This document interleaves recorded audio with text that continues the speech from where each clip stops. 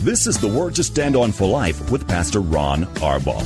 Your word is sharper than any two-edged sword, and it cuts deep into my heart. The Word to Stand On for Life is a radio ministry of Calvary Chapel in San Antonio. A live call-in show here to help you answer your questions about the Bible and how to apply the Word to your daily life.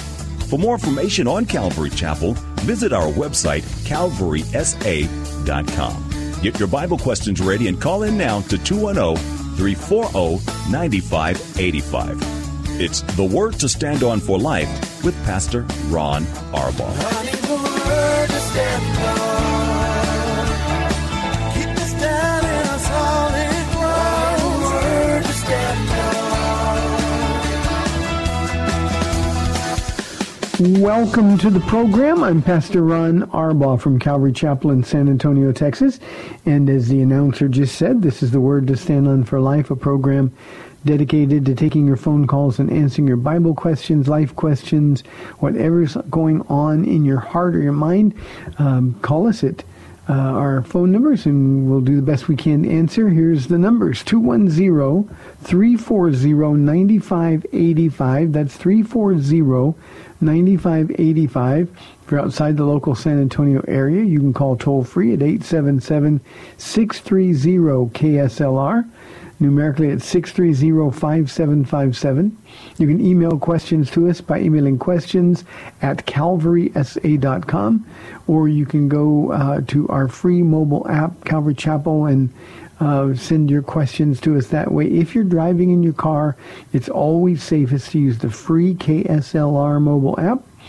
Just hit the Call Now banner at the top of the screen, and you will be connected directly to our studio producer. This is going to be a hard week. I'll just tell you up front, it's a hard week. It's Good Friday week. It's Easter Sunday week.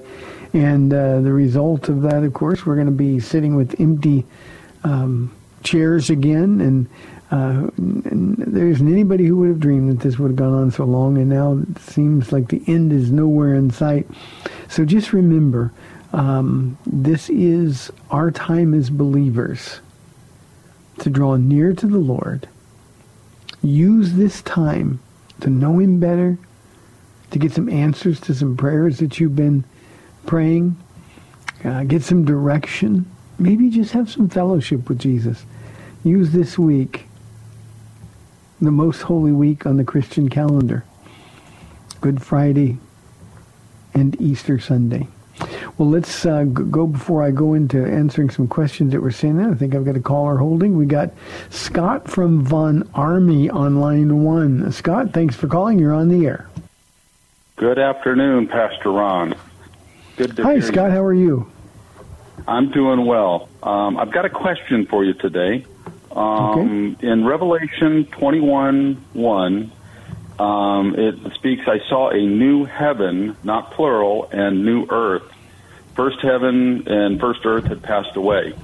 And it's not plural there. And I was kind of doing a word search for heaven and heavens and trying to really nail down, is this like the heaven as far as the atmosphere around earth and space, or is it just the atmosphere around earth?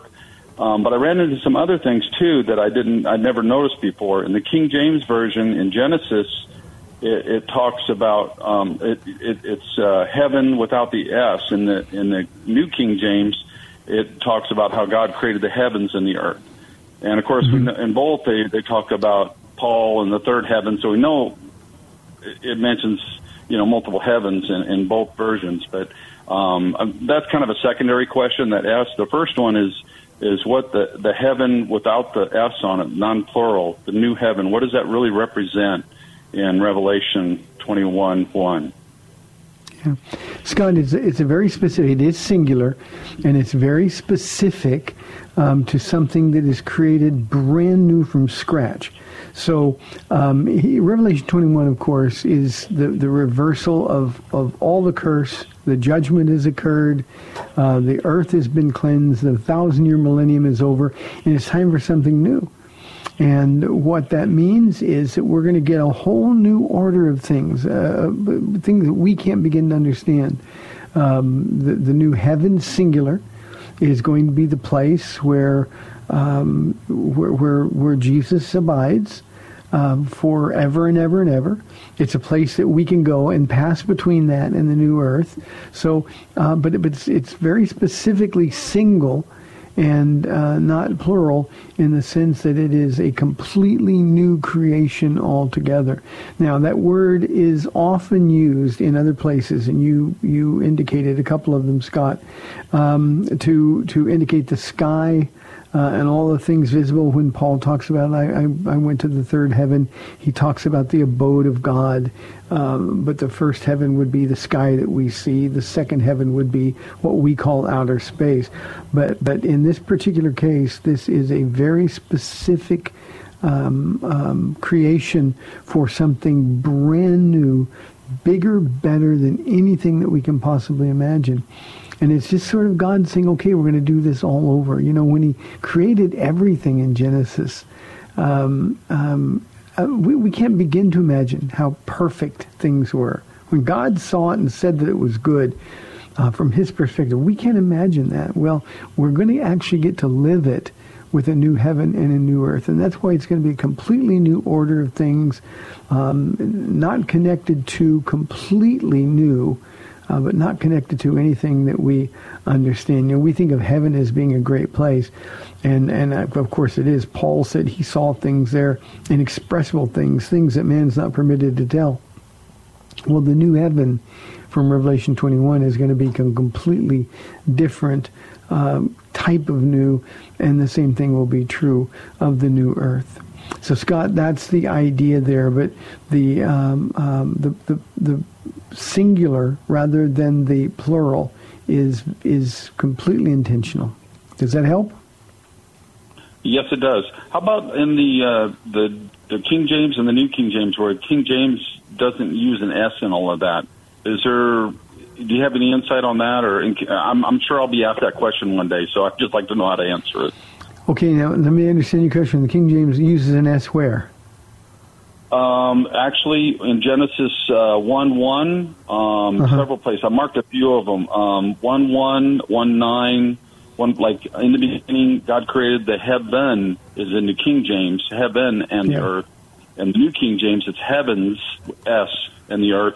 And I think the NIV and the other ones also put in the S, but the King James version doesn't. Yeah, I understand the question. It's just a different translation of the Hebrew word in Genesis chapter 1, and the idea there is there are words that are plural, and some that are singular. So when the King James is just translating from the majority manuscripts, and they have it exactly right. A new heaven, it was brand new, and it is also intended to be singular. The NIV translates that as though, because there were three looking on, let us make man in our image. They're taking the perspective of all three of them, recognizing the new heavens and the new earth. But I think that's a bad translation. It is singular, and it ought to be singular, because that's all they're making. So I don't think there's any intention there by the newer manuscripts, other than I just think they're taking the word as all comprehensive, but nothing there to make note of. Okay? So is it the proper way to say that it would be heaven and not heavens, like in Genesis 1:1? Yes, in Genesis 1:1, heaven singular. Okay. Is All right. is what's intended. Okay. Thank you very much. You, God Scott. bless you, brother. God bless you too. 340-9585 for your live calls and questions. I've received several questions about this COVID-19 epidemic that we're going through. So I'm going to make a quick statement here, sort of as a summary of the several questions that I've received, rather than go through all the questions over and over. Frankly, I'm tired of hearing about this pandemic. I'm tired of hearing nothing but bad news. And I'm not a guy that puts my head in the sand and just tries to pretend it doesn't exist. It's just that the enemy is using this to get our mind off things above And frankly, if he can frighten us, and he's doing a really good job with the help of our news media, with the help of our governing officials, I mean, it's almost, can you top this with these dire predictions? So let me just deal with this one time, and hopefully I'll answer all of the questions in it. The questions deal with, is this a plague from God? Are we in the end times? Is this the Great Tribulation? Those kind of things. I want to be really, really clear here. As Christians, as believers, we're not going to see anything about or during the Great Tribulation. So this is not the Great Tribulation. This also is not a plague sent from God. I mean, Christians are going to die in this thing, and have died in this thing already. I got a heartbreaking email Saturday morning from a pastor friend of mine in a small town in Oregon. And he said, it became really real to us as we lost a man in his late 40s, early 50s, left behind 4 grown kids and a wife. And I mean, he was a good, godly man. And obviously they're hurting. A plague from God or a judgment from God won't fall on the righteous. That's why the rapture of the church is going to happen before the wrath of God is poured out. We're not appointed unto wrath, but we're appointed for salvation. And so we need to understand that. So this is not a plague from God. Now, having said that, this is a plague that God is going to use. I mentioned in my program last week, and I think the end of the week before, that I think God is going to use this epidemic, this pandemic, to shake his church out. I think he's going to get the attention of the whole world, but I think he's shaking his church out. And by that, I mean, he's preparing us for these last days. We're in the last days. And I believe with all of my heart that Jesus is coming pretty soon. He could come at any moment. But as long as we're still here, for all of you that ask this question, as long as we're still here, we're not experiencing the plague of God. What God wants us to do is shake up our routines. He wants to kind of shake us out of our lethargy, our spiritual lethargy. He wants us to be in that place where we can be on the front lines. It's really a battle cry, a call to war.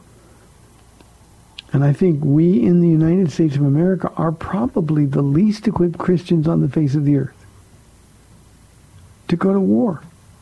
It's been too easy. We're not tough enough. We're soft. We'd rather look at YouTube videos than really dig into God's Word. We don't want to make anybody uncomfortable by sharing Jesus with them. We might possibly offend them. I think God is using this time where we cannot be together in fellowship. Now, make no mistake, fellowship is a wonderful thing, and we're to be involved in our churches. But now we're in a time that we couldn't even imagine. I saw a couple of ladies, 4th grade moms today, when I came into the church building, and they were dropping off homework or picking up homework or something for their kids. We're doing online school, like I think many of the schools are. And I miss them. But this is forcing us to reconnect with the Lord, Paul and I. We can't blame busyness. We can't just do what we've always done, sort of put it on cruise control. And I don't mean that we were cruising through our lives, but the idea is when things change, it forces you to really seek the Lord. I know I wanted to go out early this morning and spend more time out with the Lord. And Paula comes up here and she reads to me, and then we can spend some time praying. And now Paula is at home and she's seeking the Lord. We want direction. We want to hear answers to prayers. This is not a plague from God. This is not the Great Tribulation. But it's a time when God is calling us to action. Our faith can't simply be a matter of word only. I think God is trying to prepare us. Things are going to get back to some semblance of normal in the future. I hope in the near future. But we can't go back to who we were and doing what we were doing in the old normal. I think that's how vital things are. I think that's how timely this virus is. So this isn't the Great Tribulation. This isn't a plague from God. It is a plague that he will use to get our attention. At the same time, he's using this plague to sort of get the whole world to ask. I saw a quote today on my online newsfeed from a singer. I don't need to share her name, but it was just during this scare, and she's just had a baby, and she's really, really afraid. She said, I've prayed like I've never prayed in my life. And what God is going to do with her is say, okay, so who are you praying to? So we've got to be ready for this. And I think when things get back to whatever normal is going to look like in the near future, I think we who are believers, we need to be ready to run our race. It's no accident that Paul says at the end of his life, I've fought the good fight. I've finished my race. It's a fight. It's a race. We got to fight and we got to run. And this coronavirus is forcing us to re-examine our walks with Jesus. So I hope that sort of summarizes the several questions that I've had sent in to me. But what we need to do as believers during this time is be with Jesus, listen for the voice of the Lord. Elijah found that it wasn't in the noise that God's voice was. It wasn't in the fire. It wasn't in the earthquake. It wasn't in the thunder and the lightning. It was a still small voice. And with all of my heart, I believe that we've lost the ability to hear that still small voice. We're looking for big things. We're looking for signs. My goodness, as Christians, we go out and buy books about blood moons. And we ought to be embarrassed by that. We need to be prepared for war. The truth of the matter is now we're not. So every one of us, we can use this time for the battle that lies ahead. Your life, my life doesn't depend on it because we're going to be with Jesus. But there are the lives of many, many, many, many who do depend on us sharing the message with them. Let me say this last thing I'll say on this. I'll still, if you have questions, if I'm not being clear, you can call. But I want all of us to know and to really understand, as the news gets worse, as the media keeps piling it on, over and over, I heard read people today talking about, oh, this is going to be the worst week, the worst 2 weeks in the history of the United States. The Surgeon General said this is our Pearl Harbor moment. I mean, it's as though they're trying to cause us to be so fearful that we can't move. This is when we need to hold on to Jesus. This is the way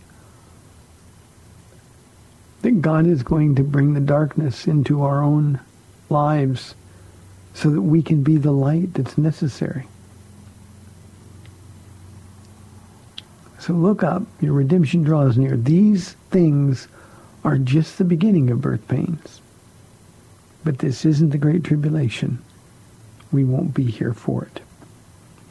One question I didn't address in that, and I apologize, I said this would be my last word, but I just remembered, is the Antichrist going to solve this problem? Remember, the Antichrist won't be revealed until we're gone. So I almost hope the answer to your question is yes, because that means we're about to be out of here. In an instant, we'll be out of here. When things get as bad, and honestly, there isn't one person in this audience, nor me, there's not one person who ever dreamed that what we're going through now would be possible, where an entire nation, an entire world would shut down. That if you're out walking, if you're out doing anything, that you'd be shamed by people for your callous disregard for human life. Impossible even to conceive. And yet here we are. And that's why we need to be tough. That's why we need to be ready. Okay, that's enough, I think. 340-9585, anonymous question. What will the result be if churches lose their tax-exempt status? Anonymous, I don't know, really. I think I've said on this program before that I think that's in the cards for us. I think especially when those who don't want churches to be tax-exempt are going to try to maybe even take away our right to move. They've been meeting online. They can keep meeting online. We don't need to have them, their tax exemptions for the property taxes and those kind of things aren't good. But all I know is this. Jesus said the gates of hell will not prevail against his church.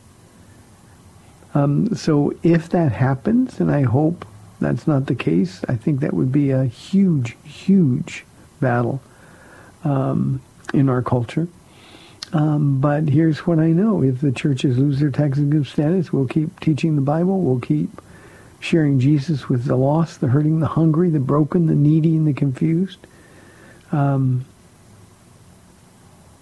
Jesus will keep doing his work in the church. Remember, Jesus is in the middle of the church. Think about Jesus' letter to the churches, most notably Philadelphia and Smyrna. In the book of Revelation, think about those letters. Jesus was with them. Those that thought they were something, Jesus said, no, you're nothing. But those of you who have little strength, I'm with you. So I don't know exactly what will happen. I know that it will be difficult financially based on what we have now. But God always meets the need. And this is one of those issues, Anonymous, where I believe that we're trying to look at these questions and we're trying to be so prepared. We're trying to, use grace that God hasn't given us yet. So we'll just have to see what will happen. I just know that the church will be here doing its job until that moment when the church is no longer here, when we're out of here. And as I've said a couple times already today in this program, that could be really, really soon. Here's a question from Andrew. We're running short on this half of the program, 340-9585. Andrew says, yesterday you said Calvinism was not heresy. Is the prosperity gospel heresy? Andrew, this question's been sitting with me for a couple of days. So yesterday obviously was the weekend. So I'm not sure what you said, but Calvinism is not heretical. The prosperity gospel is. Now, here's the problem when we talk about heresy. Many, in fact, I would venture to say most people caught up in the prosperity gospel, the health and wealth gospel, almost all of those people have the real Jesus, the real Father, the real Son, the real Spirit. And so their faith is in the right people, but they don't know who those people are.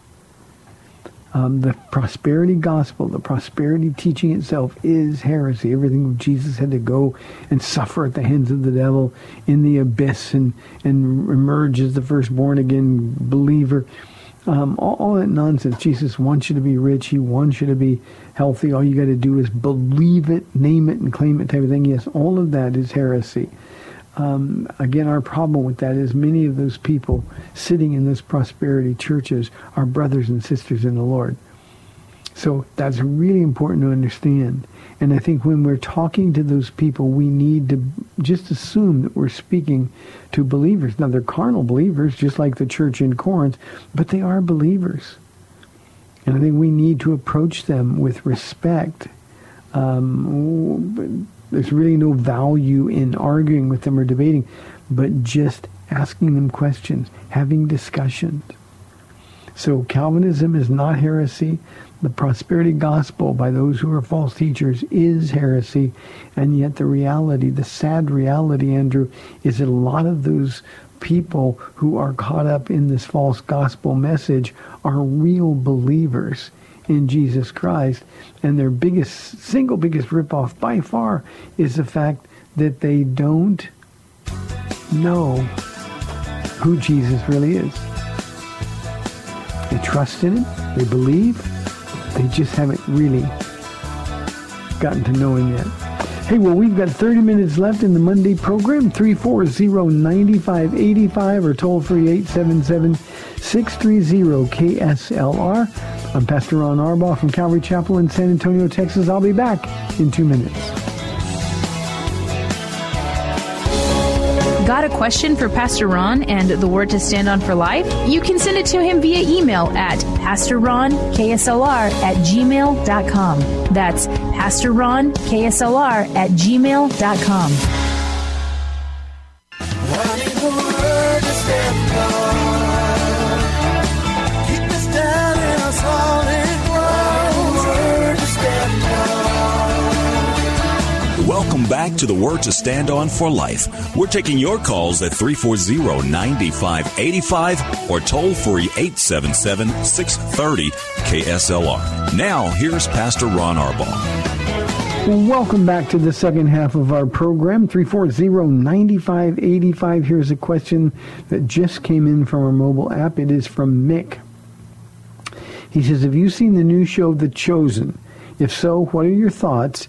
Is it biblically accurate, or did they take liberties? Mick, I've not seen it. I'm unaware. In fact, I'd like to know what network it's on so that I can look it up and see it.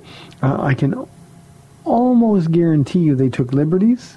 That's what happens with every show that deals with Jesus.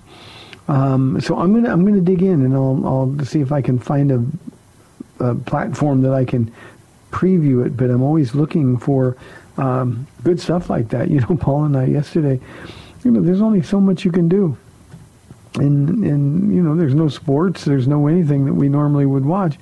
So yesterday we were looking for faith-based movies, and we watched for the second time. We'd seen it in the movie theaters, but the movie called The War Room by the Kendrick brothers.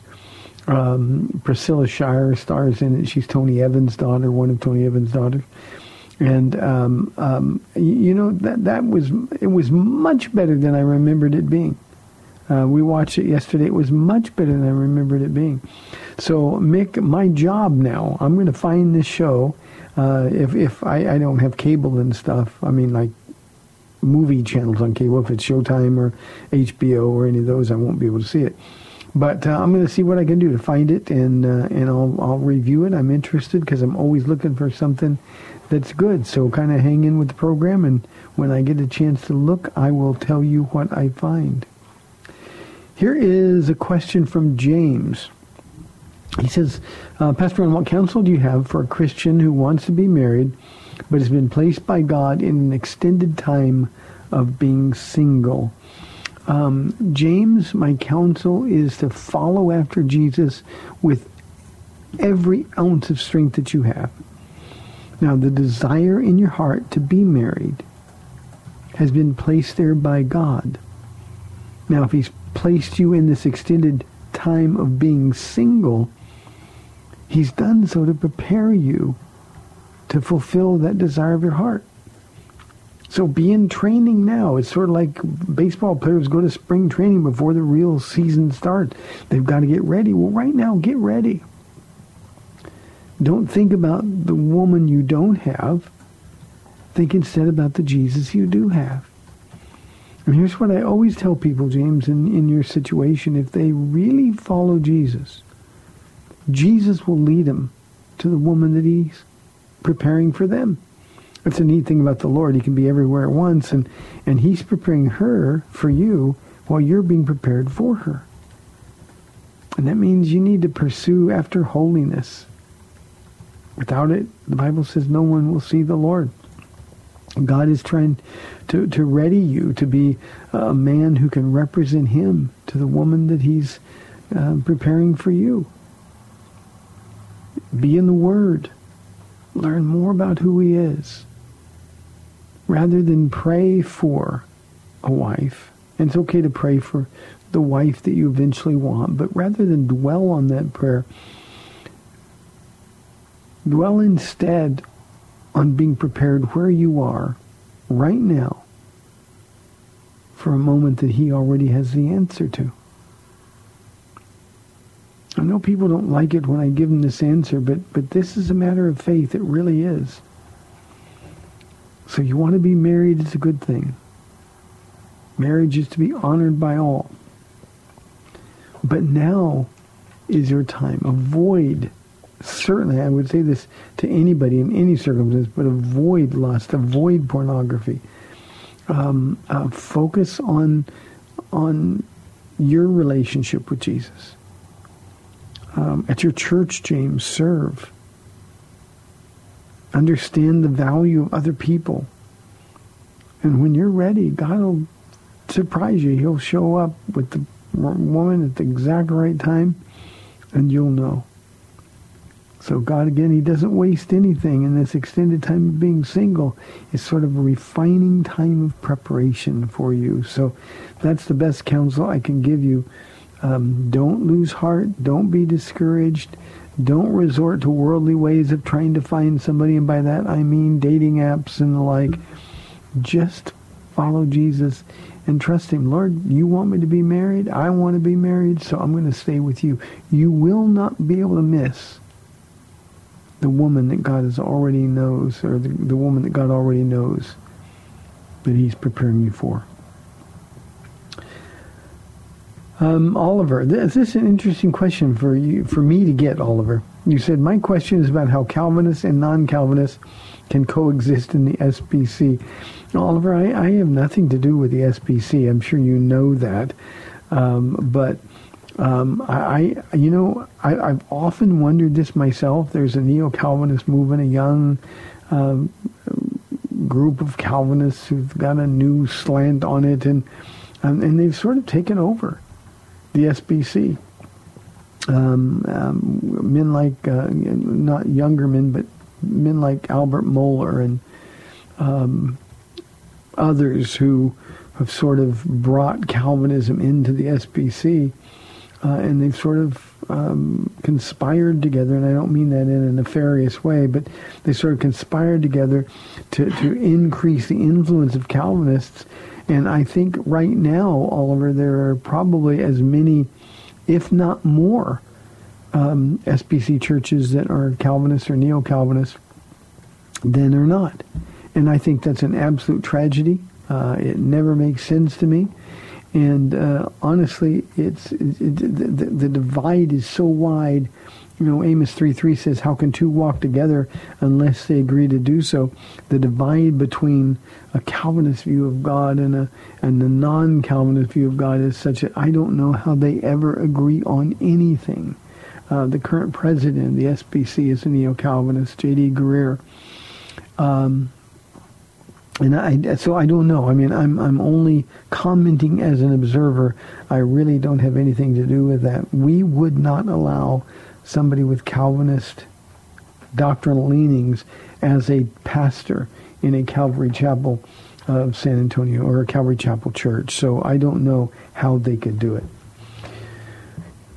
My producer's saying I better, for the listeners, say the SBC is the Southern Baptist Convention. Thank you for that, Sam. I appreciate the reminder. Not everybody knows what we're talking about. Let's go to Kevin calling on line 1 from San Antonio. Kevin, thanks for holding. You're on the air. I'm doing good, Pastor Ron. How are you doing today, sir? I'm doing really well, thank you.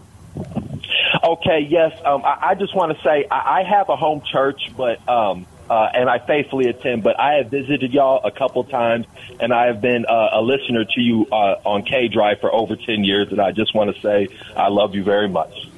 Oh, Kevin, bless your heart. Thank you. I needed to hear that today. Thanks. Okay, thank you, sir. Yes. My question, I've been listening to John MacArthur lately, and I've listened to several sermon series of his on divine election and chosen by God. And if this is the case, and God chooses who he wants, why does he tell us to go forth and make disciples of the nation? And Kevin, you know, there's no answer. You never get an answer to that question from a Calvinist. A Calvinist, a guy like MacArthur, says man has no free will. And that seems to negate all of the calls to make a choice. And we go all the way back to the Old Testament. Choose this day, Joshua said on his farewell to Israel, who you will serve. As for me and my house, we will serve the Lord. I don't know. Now, I can tell you what MacArthur's response to that would be. Well, they share the gospel because it's a command. You know, they don't know if somebody's chosen by God, so they don't have any hope that somebody might get saved. But a guy like MacArthur, another one would be Alistair Begg. So yeah, but we're sharing the gospel because that's the Great Commission. We're commanded to do it. Though we don't know who's chosen, God does know. And in that way, we partner with God in this thing of divine election.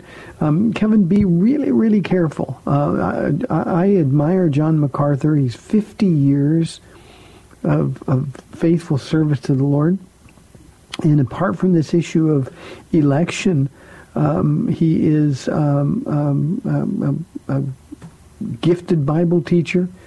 He has produced a lot of fruit for the kingdom. I often will say to people, look, I won't be able to carry his lunch bucket in heaven, the rewards that he has compared to the rewards that I'll have. However, he is so wrong in his ability to discern the character of God based on his doctrine of election is such that it's stolen all the fruit. And if you listen really closely, and you say you've been listening to him, if you listen really, really closely, what happens as he is getting a little bit older, it just seems like he's angry all the time.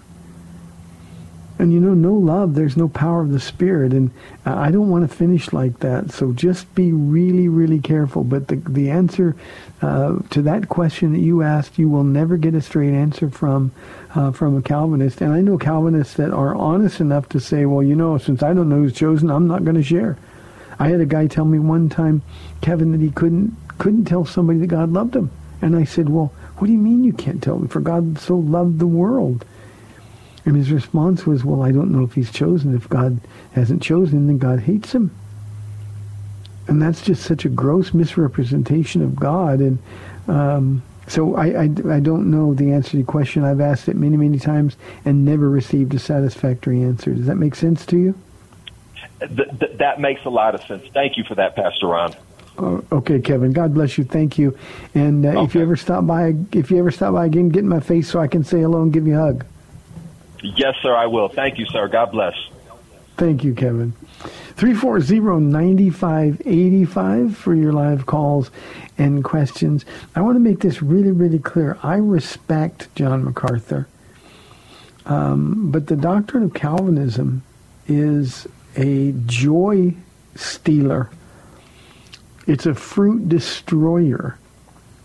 And, you know, you never hear the word grace from a Calvinist without the word sovereign attached to it, which completely in their mind redefines what grace is. Grace is God's unmerited favor to the infinitely ill-deserving.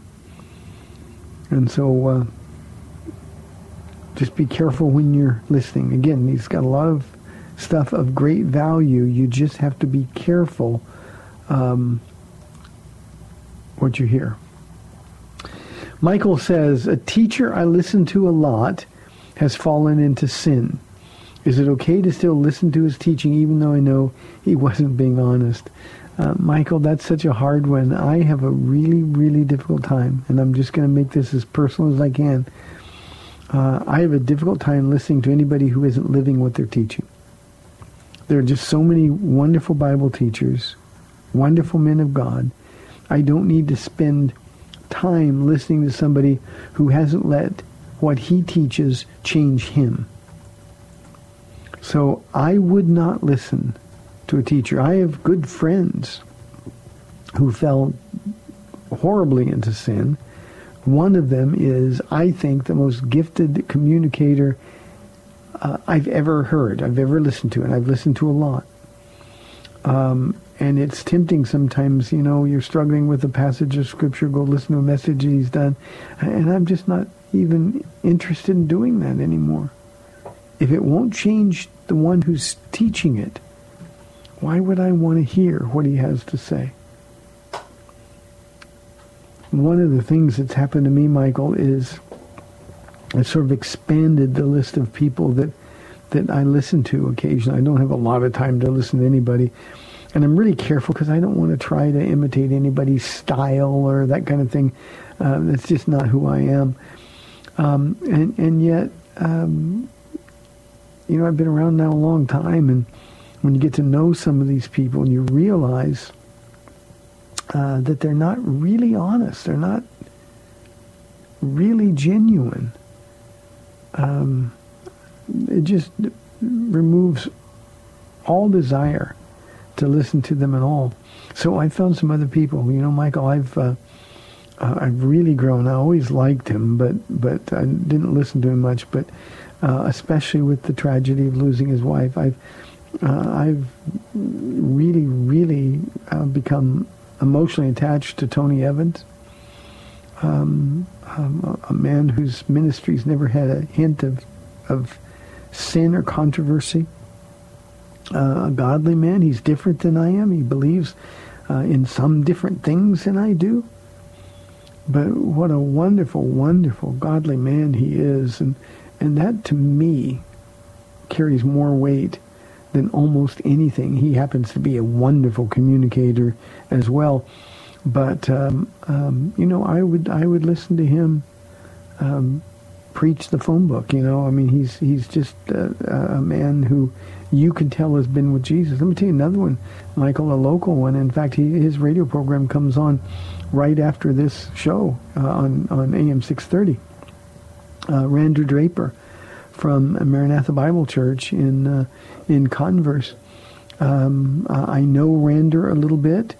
Every time I'm around him, he lights up the room. He's so full of the joy of the Lord. He's just one of those guys that you can look at and see.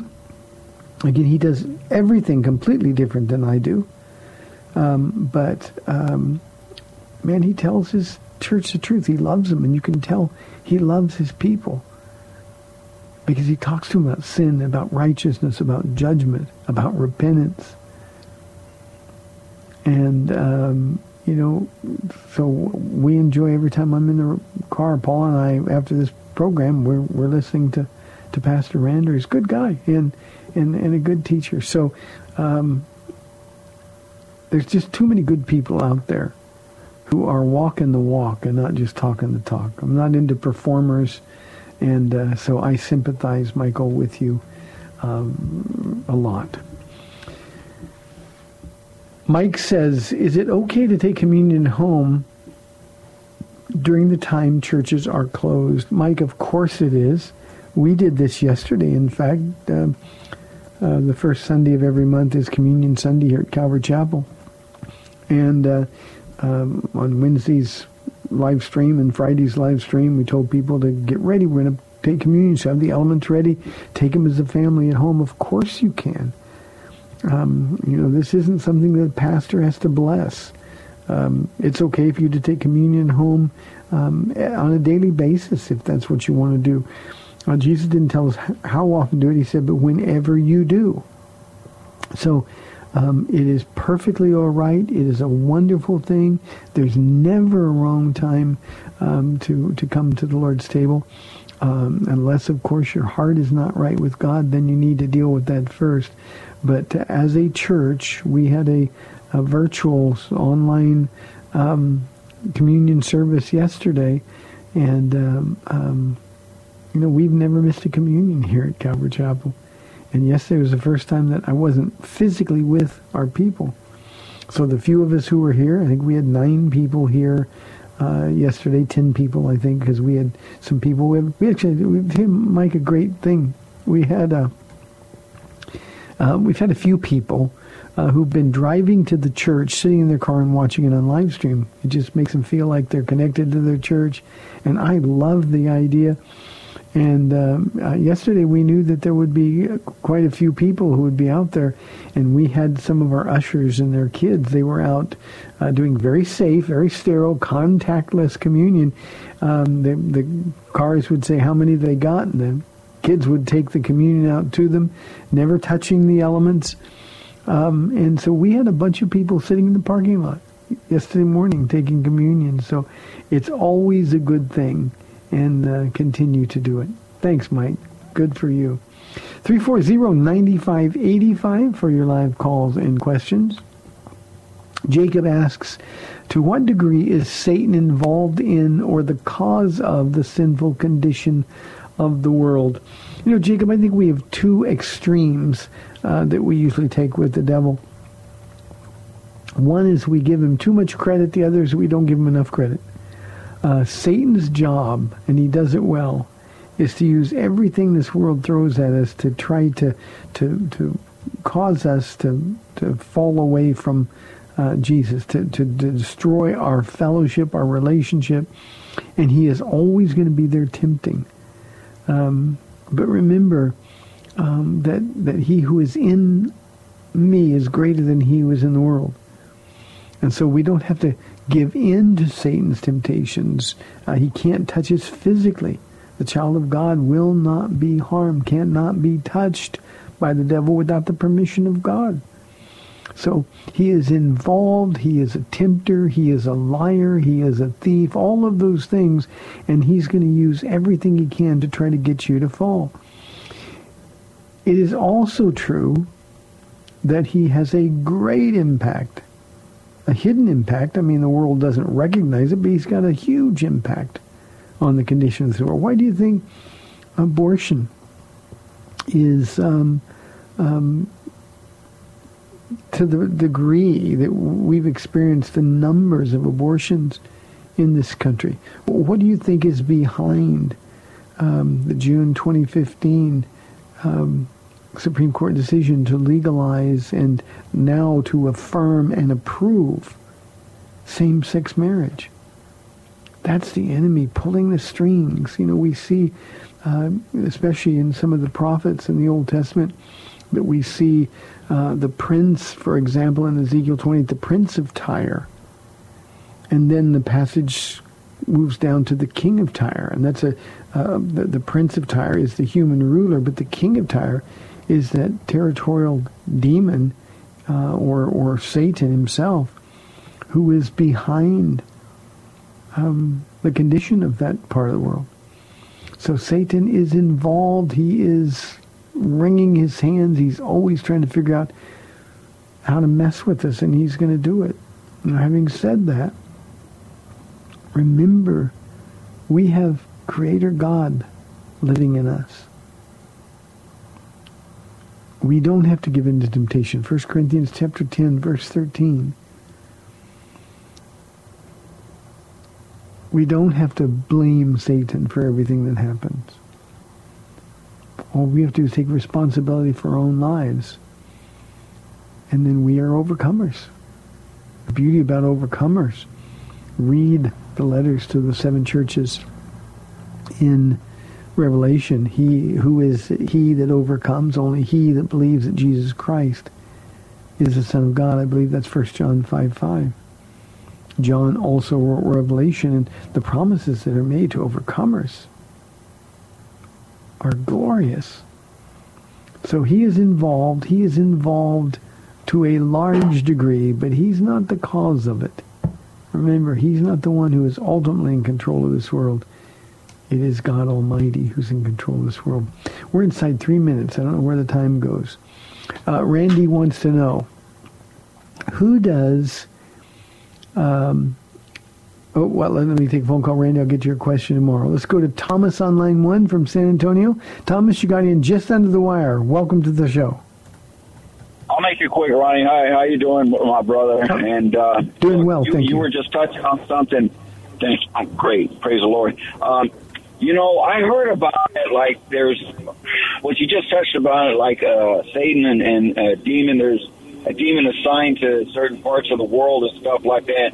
So that's really true, and that goes wherever we're at when they try to make us fall, correct? It seems so, yes. Yeah, that was all, Pastor. And you know what? I heard about that many years ago, and I guess it's true then. I mean, it is what it is, but God, he's in us is greater than he's of the world. So, all right, thank you so much, Pastor. Have a wonderful day. God bless you. Thomas, Thomas, thank you very, very much. I don't have time for another question, so let me kind of expand on that. When I said it seems so, we have to understand that there is a lot about the spiritual warfare going on that we can't see, in the invisible realm that we don't know about, we can't understand. It appears that there are demons, very powerful demons, over certain areas of the world, different territories. The Old Testament seems to be replete with those kind of examples. But again, it's given to us in such general language that we cannot be sure. Here's what we know for sure. He, the devil, is the ruler of the air, the prince of the air. The stuff that comes through the media, the radio airwaves. I mean, the devil hates it when a program like this goes out. But truthfully, we just don't understand. Daniel chapter 10 is a great, great chapter to get a little bit of insight into things that we don't know anything about. The battle, Daniel prayer held up, or the answer to prayer held up for 21 days, and Michael the archangel had to be dispatched. So it appears that there are territorial demons. Hey, thanks for tuning in today. Lord willing, I'll be back tomorrow at 4 o'clock on AM 630 The Word. Remember to reach out to somebody, ask them how they're doing, tell them you love them, and maybe you can pray for one another in these difficult times. God bless. See you tomorrow. Thanks for spending this time with Calvary Chapel's The Word to Stand On for Life with Pastor Ron Arbaugh. The Word to Stand On for Life is on every weekday afternoon at 4, and Pastor Ron invites you to find out more about Calvary Chapel at calvarysa.com. The Word to Stand On for Life was sponsored by Calvary Chapel of San Antonio. I need the word to stand on.